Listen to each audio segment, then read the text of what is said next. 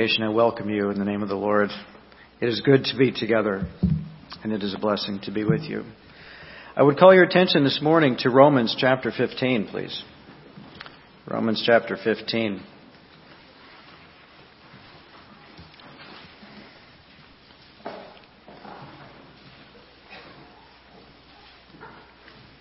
To try to give some shape to this, I've given it a title, Living and Loving After the Manner of Christ. Call it artistic license. Sometimes they're helpful. But that's the direction I'm trying to go this morning. Romans chapter 15, verses 1 through 7.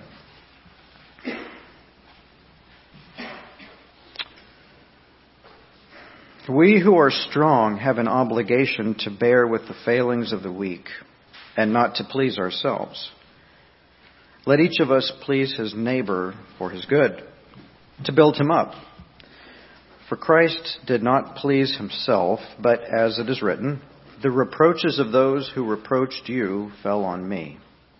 For whatever was written in former days was written for our instruction, that through endurance and through the encouragement of the Scriptures we might have hope.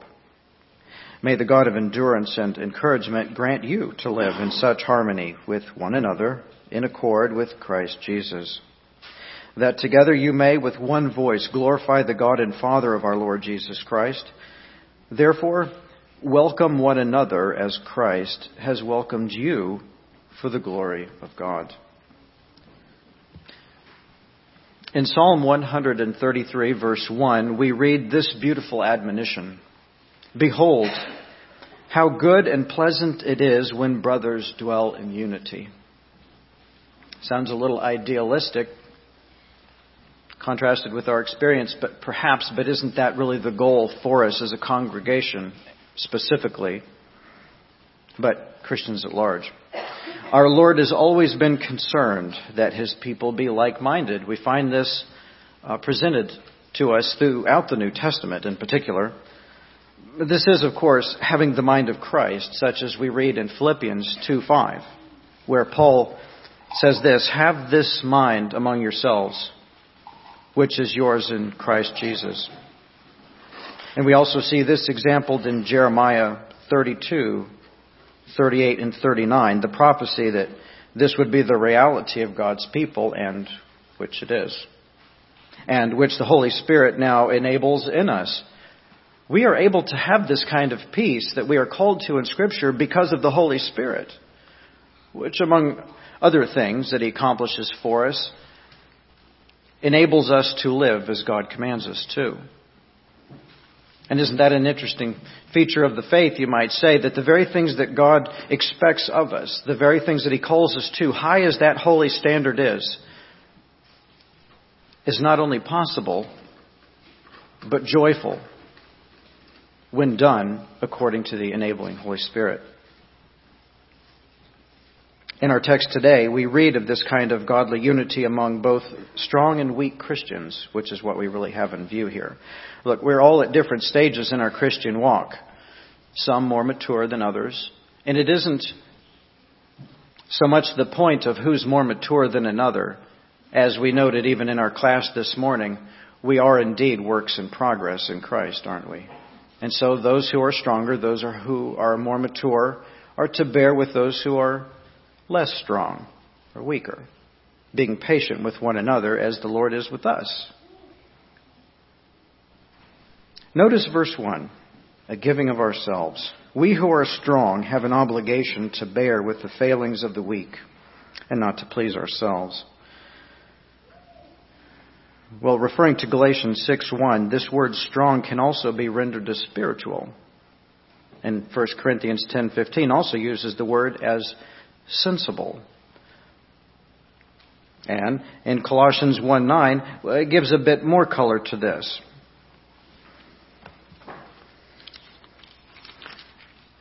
Where it says, and so from the day we heard, we have not ceased to pray for you, asking that you may be filled with the knowledge of his will in all spiritual wisdom and understanding. You see, sometimes Greek words can be translated many ways, and we see sometimes by examining various passages a fuller picture of what's trying to be communicated to us. And so, What Paul is praying for there in Colossians 1:9 is this: knowledge of God's will in wisdom and understanding, and not just some shapeless, warm and fuzzy. There's a maturity here in thinking, a clarity of thinking, a spirituality of thinking, that we're thinking wisely and biblically, rather than just by, folksy, good old boy isms. Let a smile be your umbrella, keep a stiff upper lip, and that sort of thinking, which isn't very useful. It appears then that what the strong or spiritual or sensible people that Paul's talking about here are those who have learned and developed a fear of the Lord, such as we see in Proverbs. We read in Proverbs' first chapter, the fear of the Lord is the beginning of knowledge. And later we read that the fear of the Lord is the beginning of wisdom. Now we understand the difference between knowledge and wisdom. Knowledge being what we know and wisdom what to do with it.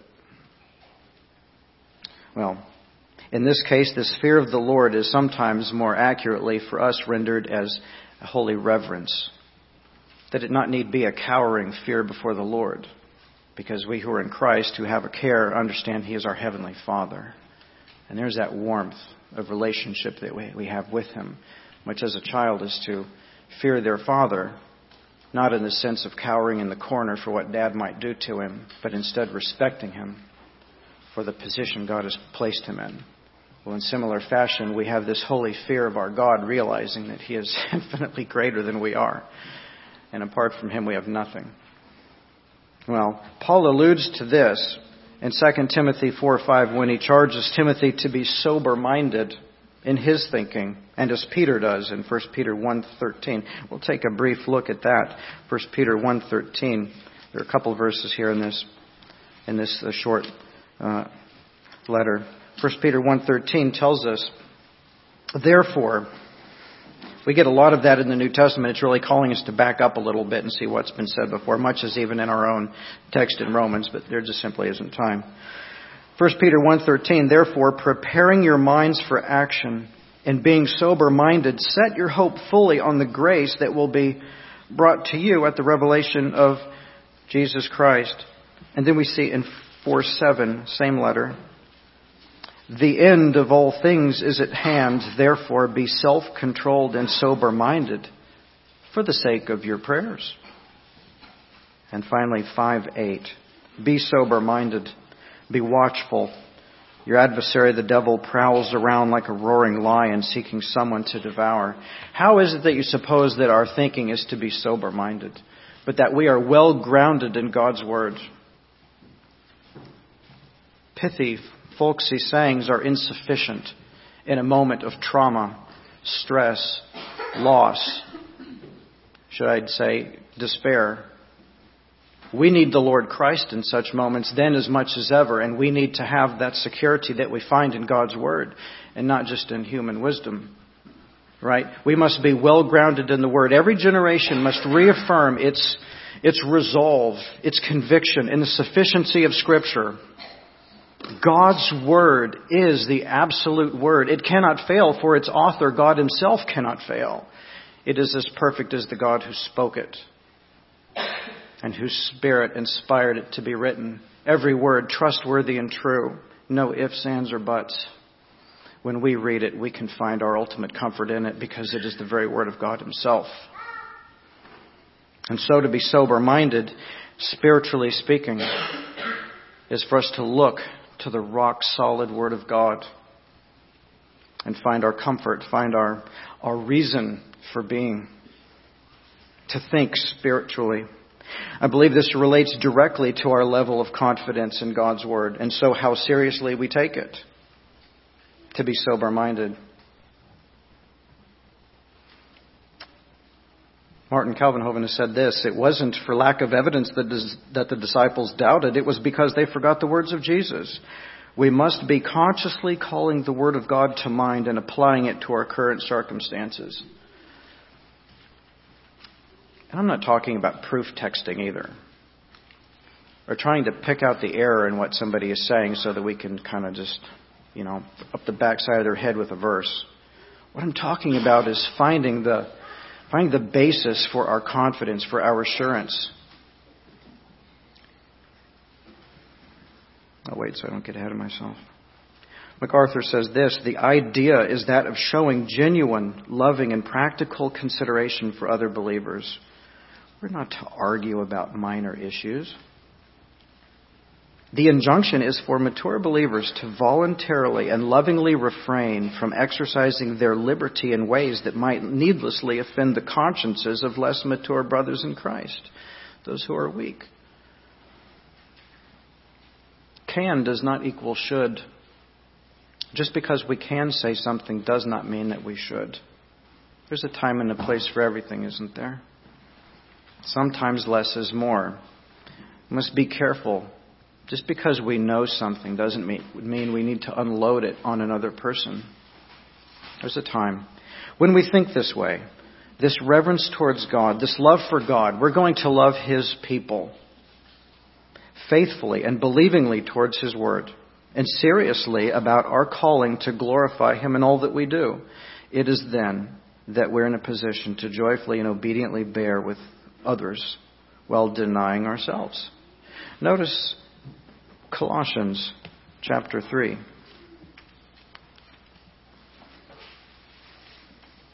We're speaking this morning in class also about the tangible differences once one comes to saving faith in Christ. Is there a difference? Absolutely there's a difference. And it's not because of us. We just changed our mind and decided, I'm going to live differently today.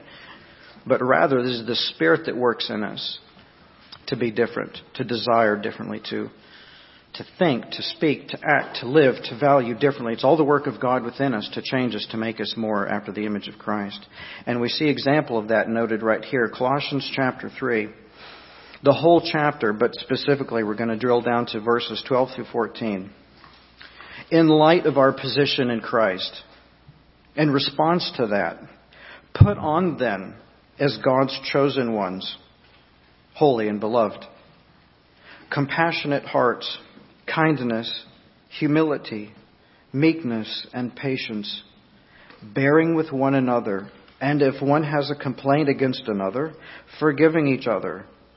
As the Lord has forgiven you, so you also must forgive. And above all these, put on love, which binds everything together in perfect harmony. And let the peace of Christ rule in your hearts, to which indeed you were called in one body, and be thankful. It seems wrong to stop. Keep reading. Let the word of Christ dwell in you richly, teaching and admonishing one another in all wisdom, singing psalms and hymns and spiritual songs with thankfulness in your hearts to God. And whatever you do, in word or deed, do everything in the name of the Lord Jesus, or according to it, giving thanks to God the Father through Him. And that's how we're to behave together, dear congregation. To regard each other the way Christ regards us. Adopted children in God's family. No one better than another. The weaker Christian is not a lesser Christian, but a less developed one. And so we are patient with each other. God doesn't beat us down because we're biblically ignorant, but He's patient and kind. He's given us the same word. He's given us the same Spirit that the most mature believer among us has. And so we bear with one another. And we forgive each other in the same way that Christ did with us. Verse 2. Let each of us please his neighbor for his good, to build him up. Luke 10:29 records the lawyer's infamous question, and who is my neighbor? And Dr. Luke records the man's attitude as desiring to justify himself, which tells us that was an inappropriate question. Jesus' parable defined the answer as this: anyone. Who's my neighbor? Anyone. The New Testament is filled with exhortations to love one another. And while we see that we're to exhibit a love for all people, we are to demonstrate a particular love for fellow believers. Notice, here are a few. for us. It's good to see them so that we see consistency in teaching. John 13, 34 and 35.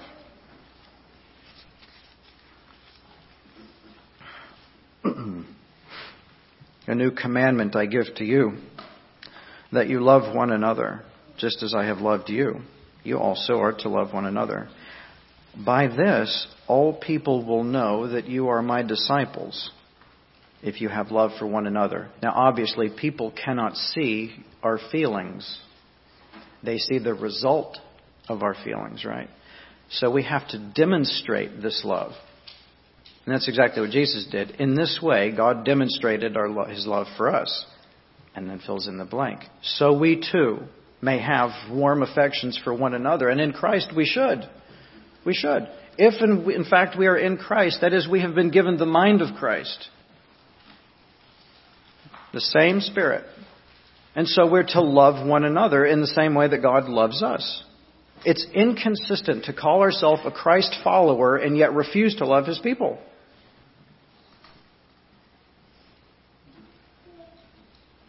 And so we have warm affections for one another that must be demonstrated. Chapter 15, verse 12. This is my commandment. He's commanding us that you love one another as I have loved you. Elsewhere we read Jesus saying this, if you love me, you will keep my commands. If A, then B. If A, you love me, then B, you will obey my commands. If A, you flip up the switch, B, the light comes on. In the same way, if you truly love Christ, the proof is going to be in your obedience to Him. It'll be an imperfect obedience. We're still in the flesh. We're not in glory yet. But we will be characterized by a desire to be obedient to the Lord Christ. When we call Jesus Lord, we're calling Him King. And when the King speaks, the people snap to attention and do as He directs. That's what we do. And ours is a perfect King. Everything He calls us to is good and right. Back in Romans, we'll notice in chapter 12, verse 10.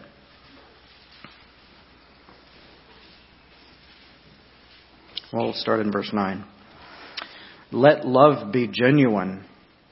How again can the genuineness of love be known but other than by demonstration? Abhor what is evil. Hold fast to what is good. Love one another with brotherly affection. That's kind of old-fashioned language. You don't hear it much, but I like the sound of it. Talk about our affections for one another. Outdo one another in showing honor. That's marvelous. Galatians 5:13.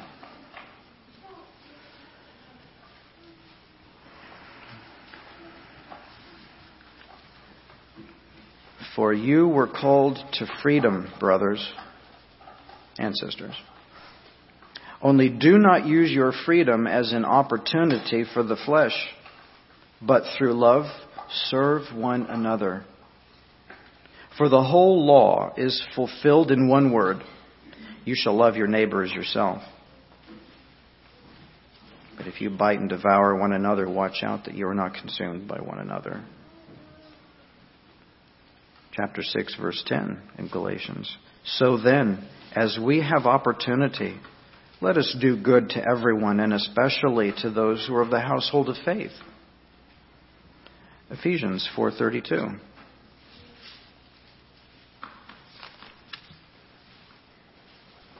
Be kind to one another, tender-hearted, forgiving one another. How? As God in Christ forgave you. Love keeps no record of wrongs. When we forgive, we forfeit the right to bring it up again. Otherwise, forgiveness has not happened. We understand, for example, here's an idea of how God's attributes can be incredibly encouraging to us. We understand God to be omniscient. He knows everything fully. Nothing held back. He knows it all. So He technically can't forget anything, or He wouldn't be God. And yet we're told in the Psalms that for the believer, God casts our sins as far as the east is from the west. It's a decision on God's part that He's no longer going to hold those things against us. And why not?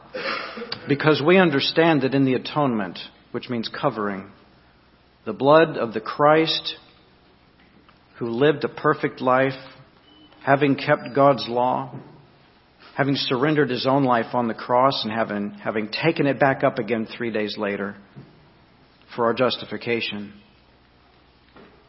has put an end to our sin, past, present, and future. God looks at you, dear believer, and He's deeply pleased because He sees the perfection, the glory, and the beauty of His own Son. And He's not angry at us anymore. That should be incredibly encouraging for you, to assuage those fears that we have when we have guilt feelings over our sin. What do we do with our guilt? We all have it. The question isn't, are you guilty or do you have any guilt? It's what do you do with it? None but the believer has hope. They may try to bury it for a season, but it's always there nipping at their heels. But for us, Christ is the answer for all of that. He's put an end to it. And so, we then see 1 Peter 4:8.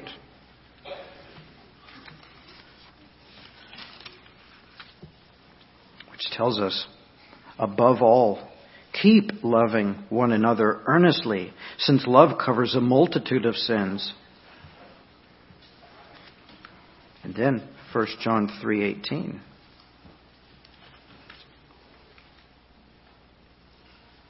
Little children, now that's not a patronizing thing John is doing there. This is actually, we'd call a term of endearment. It's like he's talking to family. Little children, let us not love in word or talk, but in deed and in truth. And then in 4, well-known verses here, beginning in verse 7. Beloved, let us love one another, for love is from God, and whoever loves has been born of God and knows God. Anyone who does not love does not know God, because God is love. In this, the love of God was made manifest among us, that God sent His only Son into the world so that we might live through Him. In this is love. Not that we have loved God, but that He loved us and sent His Son to be the propitiation for our sins. Beloved, if God so loved us, we ought also to love one another. Amen. Now, propitiation, there's a 50-cent word. What's it mean? Quite simply, this word means a satisfaction of wrath. Christ's death uniquely satisfied God's fury over sin, which is why God's no longer angry with us. Had anyone else died for us, that wouldn't have propitiated God's wrath. God is angry towards sin. That's why there's hell. But for the believer, dear believer, God has propitiated your sin through Christ. He's no longer angry at us. He's satisfied. He also expiated for our sin, which means He canceled our sin debt. There's nothing left for us to do except to be thankful. And much as with love, this thankfulness is demonstrated in how we live for the Lord.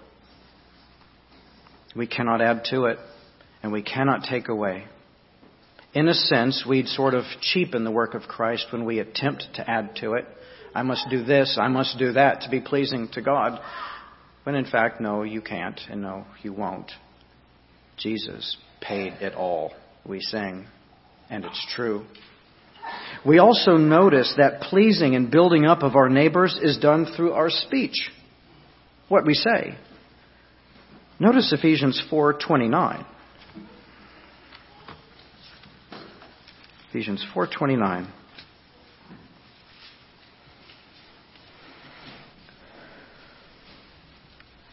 Let no corrupting talk come out of your mouths,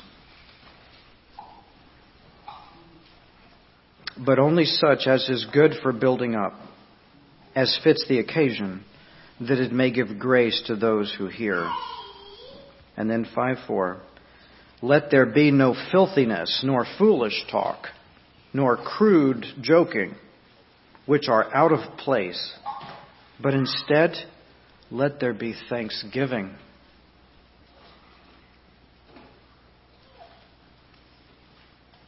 Paul makes clear in principle here what should and should not proceed from our mouths. Characteristically, James cuts right to the chase. James 3, 9 and 10. He's not terribly interested in whether we like what he has to say, but we generally need to hear it. James 3, 9 and 10. Speaking about the tongue, this tiny, reckless instrument. With it we bless our Lord and Father, and with it we curse people who are made in the likeness of God. That's what we call road rage. From the same mouth come blessing and cursing. My brothers, these things ought not to be so. Does a spring pour forth from the same opening both fresh and salt water? Can a fig tree, my brothers, bear olives, or a grapevine produce figs? Neither can a salt pond yield fresh water.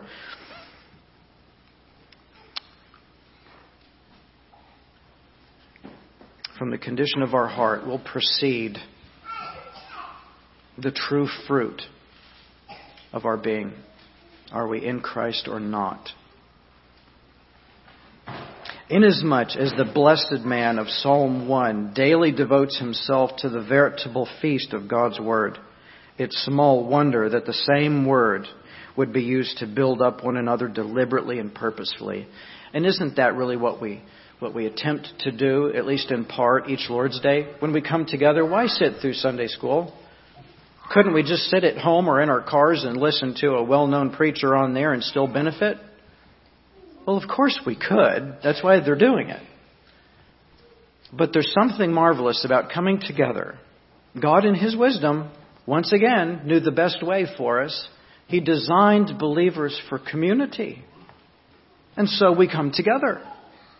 And, in fact, He cautions us not to abandon that. You'll recall in Hebrews, do not give up meeting together as some are in the habit of doing, we're told.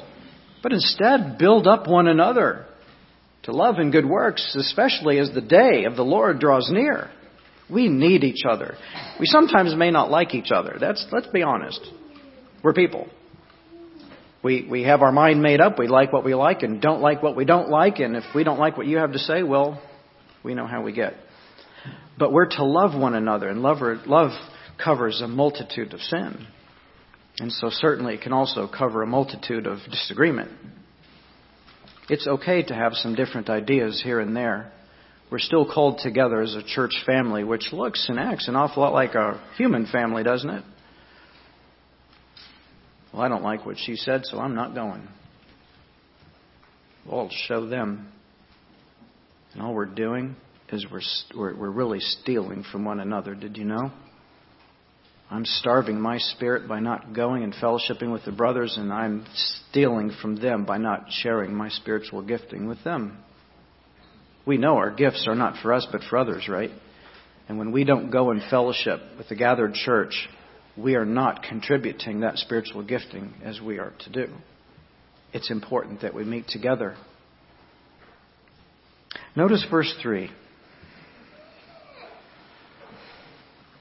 For Christ, or he's giving the reason now why he said in verse 2, for Christ did not please himself, but as it is written, the reproaches of those who reproached you fell on me. Now, in Philippians 2:1, the exhortation to others-mindedness is motivated by the example of Jesus himself, who denied himself, his heavenly prerogatives through humility when he came to earth in the flesh. He remained God. There's truly a mystery, isn't it? That this man, Jesus Christ, could be truly God and yet truly man. The only one who's ever done it. How he can still be God and yet in the flesh not know everything. He gives indications here and there that that's the case by saying that the Father knows the time and the seasons when the Son is to return, but the Son doesn't know. But there's much that he did know. Well, he denied himself his heavenly prerogatives that he enjoyed at the Father's right hand by coming to earth. And in so doing, both Jesus and we glorify the Father, and we rejoice. We understand this in here where he says, the reproaches of those who reproached you, that's a reference to God the Father, fell on me. I and the Father are one, he said. You've seen me, you've seen the Father. That willingness to please the Lord, despite misunderstanding, ridicule, slander, deprivation, persecution, and even death, should characterize every believer. It characterizes every believer whose life is conformed to Christ and who desires to please another brother. This willingness to deny ourselves. Yes, we have great freedom in Christ. That freedom gives us the responsibility to deny ourselves when it betters a fellow brother or sister.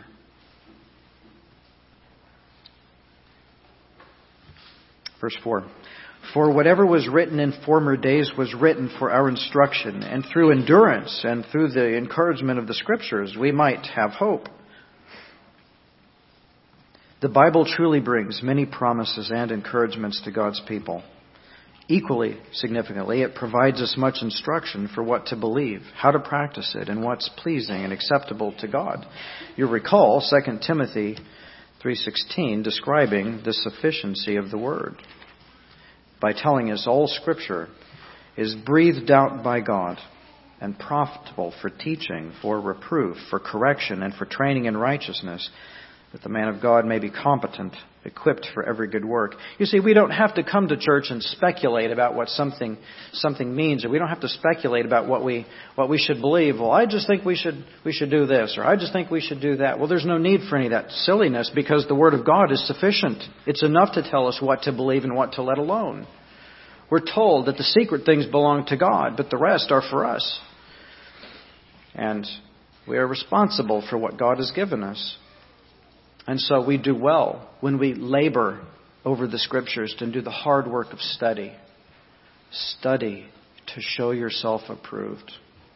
A workman, in King James speech, that needeth not to be ashamed. So always ready to give an answer for the hope that is within us. Well, what do we believe about? Well, can somebody lose their salvation? Well, what does the Bible say? Let's think seriously about these things. It speaks clearly, you know.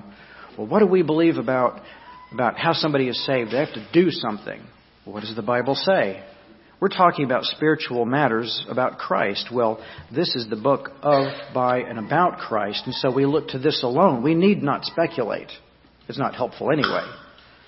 The Word is clear. And if we've already ironed out our conviction that this is God's Word, it is inspired, inerrant, infallible, sufficient, and authoritative, then it says what it means what it says, and we read what it says and we believe it.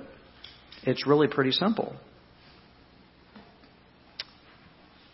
Beeke said this: the Scriptures give us the example of a great cloud of witnesses who are urging us to persevere in the race set before us, citing Hebrews 12:1. Yes, dear congregation, this is the kind of hope and confidence we need to endure whatever God delivers. Is God in control of this world or not? It's strange, isn't it, how we sometimes will speak of, well, boy, Mother Nature must be mad now. Look, get ready for another storm. Or we'll look at how bad things appear to be and we start to worry. As if somehow something has slipped out of God's hand. If God can hold us in His hand, according to Jesus, such that we are safe and secure in Him, and none can take us out of it, according to Christ, then why on earth should we worry about what's happening outside the realm of salvation? Why should we worry about what's going on in the world? Is God in control or not? Now, the Scriptures describe God as being sovereign. That is, He's in control. And of course He is. He created it all. It's His. This is my Father's world, we sometimes sing. God is in control. He owns it all. He's not worried. He's not getting ready for plan B. He's got it. He's deeply satisfied. And may I suggest that God is content? He's not, drumming his fingers, wondering, what are these people going to do? He knows it all. The Bible says he's declared the end from the beginning.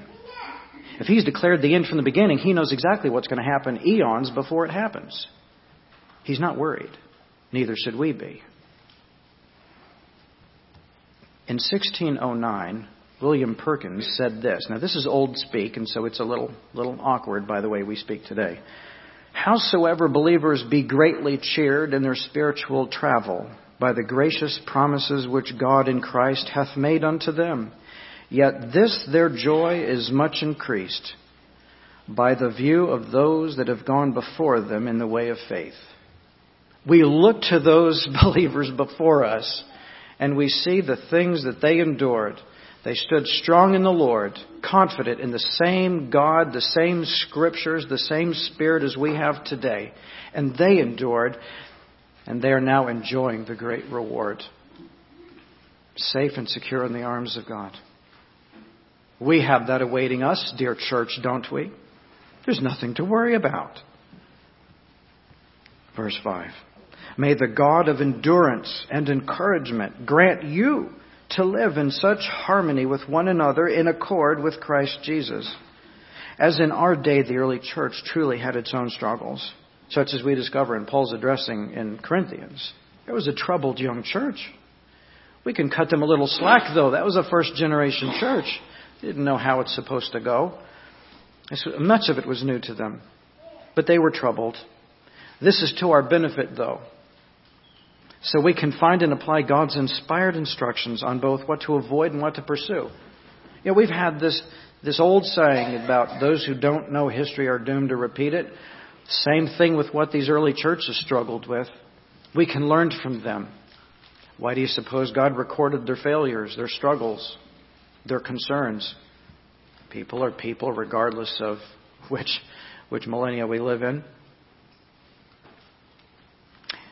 In this call for believers, Paul is speaking of unity in regards to matters on which the Bible is silent or which are no longer valid. It's disagreement about non-essential issues that causes the conflict between strong and weak believers, frequently. He therefore calls on us, MacArthur says, despite differing views, to be in loving, spiritual, and brotherly harmony.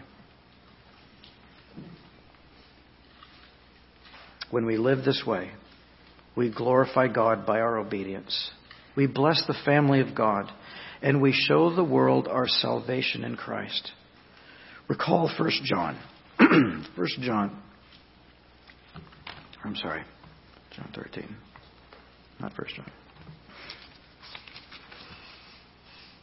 John 13:35. By this all people will know that you are my disciples, if you have love for one another. Verse 6.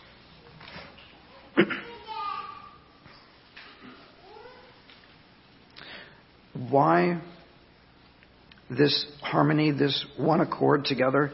That together you may with one voice glorify the God and Father of our Lord Jesus Christ. A noteworthy benefit of loving the brothers and living peacefully together is not so much the witness that we have, that we demonstrate to the world, or even the godly contentment that we just spoke of, treasures as these things are. But instead, it's fulfilling our primary purpose for living, which is this: glorifying God just as Jesus did.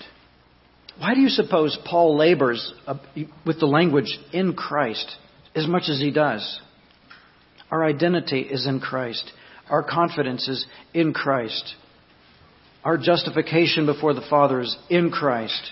Our hope of eternal glory is in Christ. Our identity is completely in Christ. We glorify God in Christ. We see this in 1 Corinthians 10:31, for example. So whether you eat or drink or whatever you do all to the glory of God. This includes everything. Also Colossians 3:17. And whatever you do, in word or deed, do everything in the name of the Lord Jesus, giving thanks to God the Father through Him. Paul here is extolling the virtue of our one voice. That is, while we are in accord, we're of the same mind, we're of the same thinking. And this is possible only by the Spirit working that peace and unity within us. Nonetheless, we're to pursue it. Recall Philippians 2, chapter 1. Tells us this, verses 1 and 2. So if there is any encouragement in Christ, any comfort from love, any participation in the Spirit, any affection and sympathy, complete my joy by being of the same mind, having the same love, being in full accord and of one mind. Just as the Trinity is in perfect unity and agreement, eternally, as much as it rests within us, we're to demonstrate the same thing here. To be of one mind.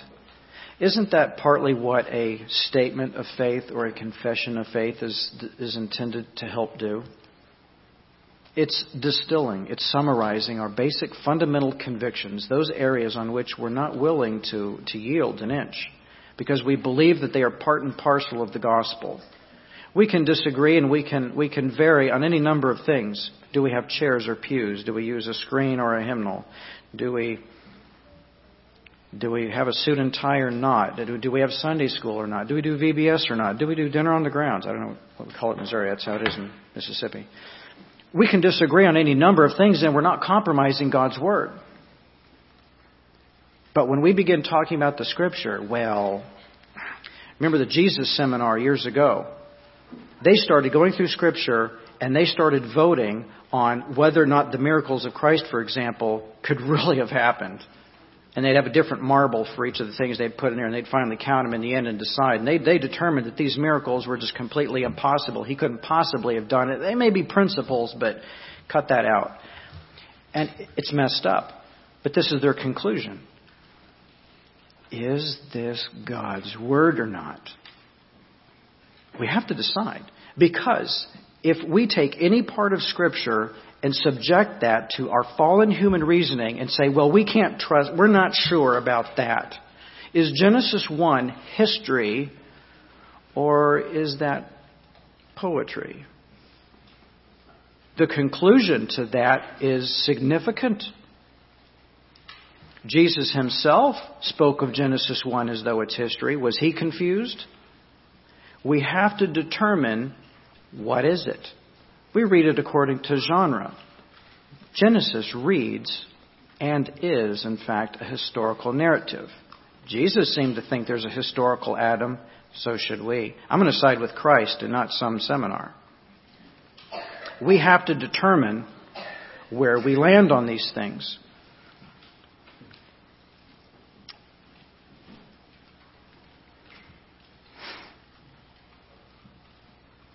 We pursue it relentlessly. Our thinking must be in agreement on these essentials of the faith.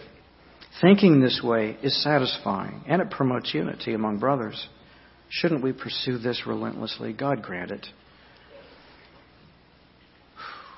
Which matters are the hills to die on? I suppose is the question. If we're talking about biblical doctrine over matters, absolutely. Let's dig in those proverbial hills. Because it's God's Word, it's non-negotiable. But if we're talking about what we're sitting on Sunday morning, who cares? Well, we may prefer things, but that's not the hill to die on. In calling us to glorify God the Father of our Lord Jesus Christ, Paul is emphasizing Jesus' deity. He's not an adopted son like we are, but the promised Messiah, Christ and Lord. Proverbs 23:7 tells us that as a man thinks, so is he. Considering this, notice Ephesians 1:15, what Paul is presenting to us is what to think. 1:15, he says this, for this reason, because I have heard of your faith in the Lord Jesus and your love toward all the saints, I do not cease to give thanks for you, remembering you in my prayers, that the God of our Lord Jesus Christ, the Father of glory, may give you a spirit of wisdom and of revelation and the knowledge of him, having the eyes of your hearts enlightened, that you may know what is the hope to which he has called you, what are the riches of his glorious inheritance in the saints, and what is the immeasurable greatness of his power toward us who believe, according to the working of his great might.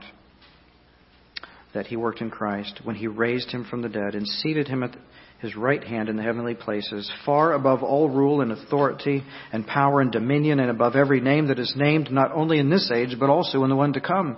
And he put all things under his feet and gave him his head over all things to the church, which is his body, the fullness of him who fills all in all. That's something to think on. As a man thinks, so is he. We are one in Christ, reconciled to God the Father because of Jesus Christ himself, and we are safe and secure in him because of his Spirit. He is reconciling his people to himself. For our minds to be consumed with this thinking is for us to think maturely and spiritually, such as we're considering in verse 1. Verse 7. The implication. Therefore, welcome one another as Christ has welcomed you for the glory of God. Taking all that Paul has presented to us in our text, this is the natural implication of that kind of thinking and living gospel-transformed lives. Welcoming one another. And this is more than just a simple handshake at the door. Welcome, brother. Glad to have you. Here's a bulletin. That's good and fitting, but it's more than that. It's more than that. Ever been the visitor in a church, in a new church, and you show up, you don't know anybody from Adam's Cat, and you're looking around wondering, where do I go? What do I do? No one's really saying anything to you. Kind of that awkward moment. Where do I sit? Or is this your pew? Sorry, brother. You know, as in Baptist churches, we'll talk about, I'm welcome, brother. Glad to have you. I'm sorry. You're sitting in my pew. It's an in-house joke. Going somewhere new and not feeling particularly welcome. And nobody's really going out of their way to make it happen. Just a small example. How is it that we welcome one another as freely and warmly as Jesus Christ himself welcomed you into his family? Do we go out of our way? We are co-heirs with him unto an indescribable inheritance. 2 Corinthians 2:9 tells us what no eye has seen, no ear heard, nor the heart of man imagined, what God has prepared for those who love him. An indescribable inheritance we've been welcomed to in Christ. How can we demonstrate the same kind of welcome to other believers coming in? We are to be and remain a warm, welcoming, hospitable, ministering congregation in the truth. The basis for unity. Our unity is not simply just our agreeing to disagree or agreeing to not fight. Our unity is based on the truth. Jesus himself and his word.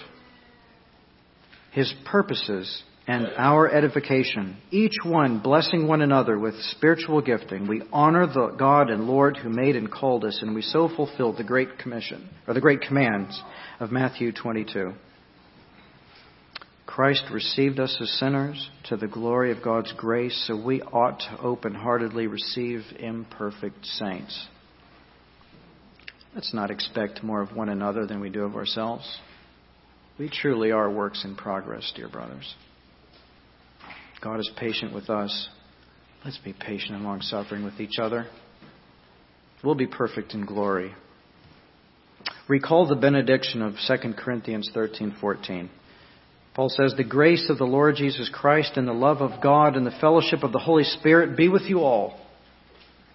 Is that a description of this fellowship's attitude to one another? I believe it is. Wouldn't you have it to be that way anyway? You'll recall Numbers 6:24 and 26. The Lord bless you and keep you. The Lord make his face to shine upon you and be gracious to you. The Lord lift up his countenance upon you and give you peace. Let's pray. Father, you've been kind and merciful and gracious, loving, long-suffering toward us, and we are grateful. Thank you for the great love with which you have loved us in Christ, and for your Holy Spirit to indwell us, to teach us, to tame us, to grow us up, mature us, and for the sweet Spirit that he brings. Father, I pray for this congregation, for wisdom and for discernment, patience, that you would send your servant, not of their choosing but of yours, to minister, to encourage, to teach, to preach, to pray for, to fellowship with, to mourn with, to encourage, and to prepare for that great and final day that we all in Christ long for. Forgive us, Father, for having substituted you for lesser things. Work your grace and mercy in us to mature us into the fullness of the stature of Jesus Christ, to the praise of your glory and for our great joy. Lord, warm our affections for you and so for each other, that we would be faithful and true as we await that great and final day, that we would be good stewards of the days that you give us, in wellness and in sickness, true to you, faithful guardians and stewards of the trust that you've given us in the Scriptures. That we would handle it rightly, look to it gladly, and defend it vigorously. That you would be honored in what you see and hear and observe in us. Lord, might you bless this congregation richly for their edification and their joy. Grant a holy sorrow over sin and a ready willingness to confess and repent of it and to receive the joy of forgiveness and restoration that you have. Lord, restore the joy of your salvation, joy unspeakable and full of glory, for Christ's sake. Amen.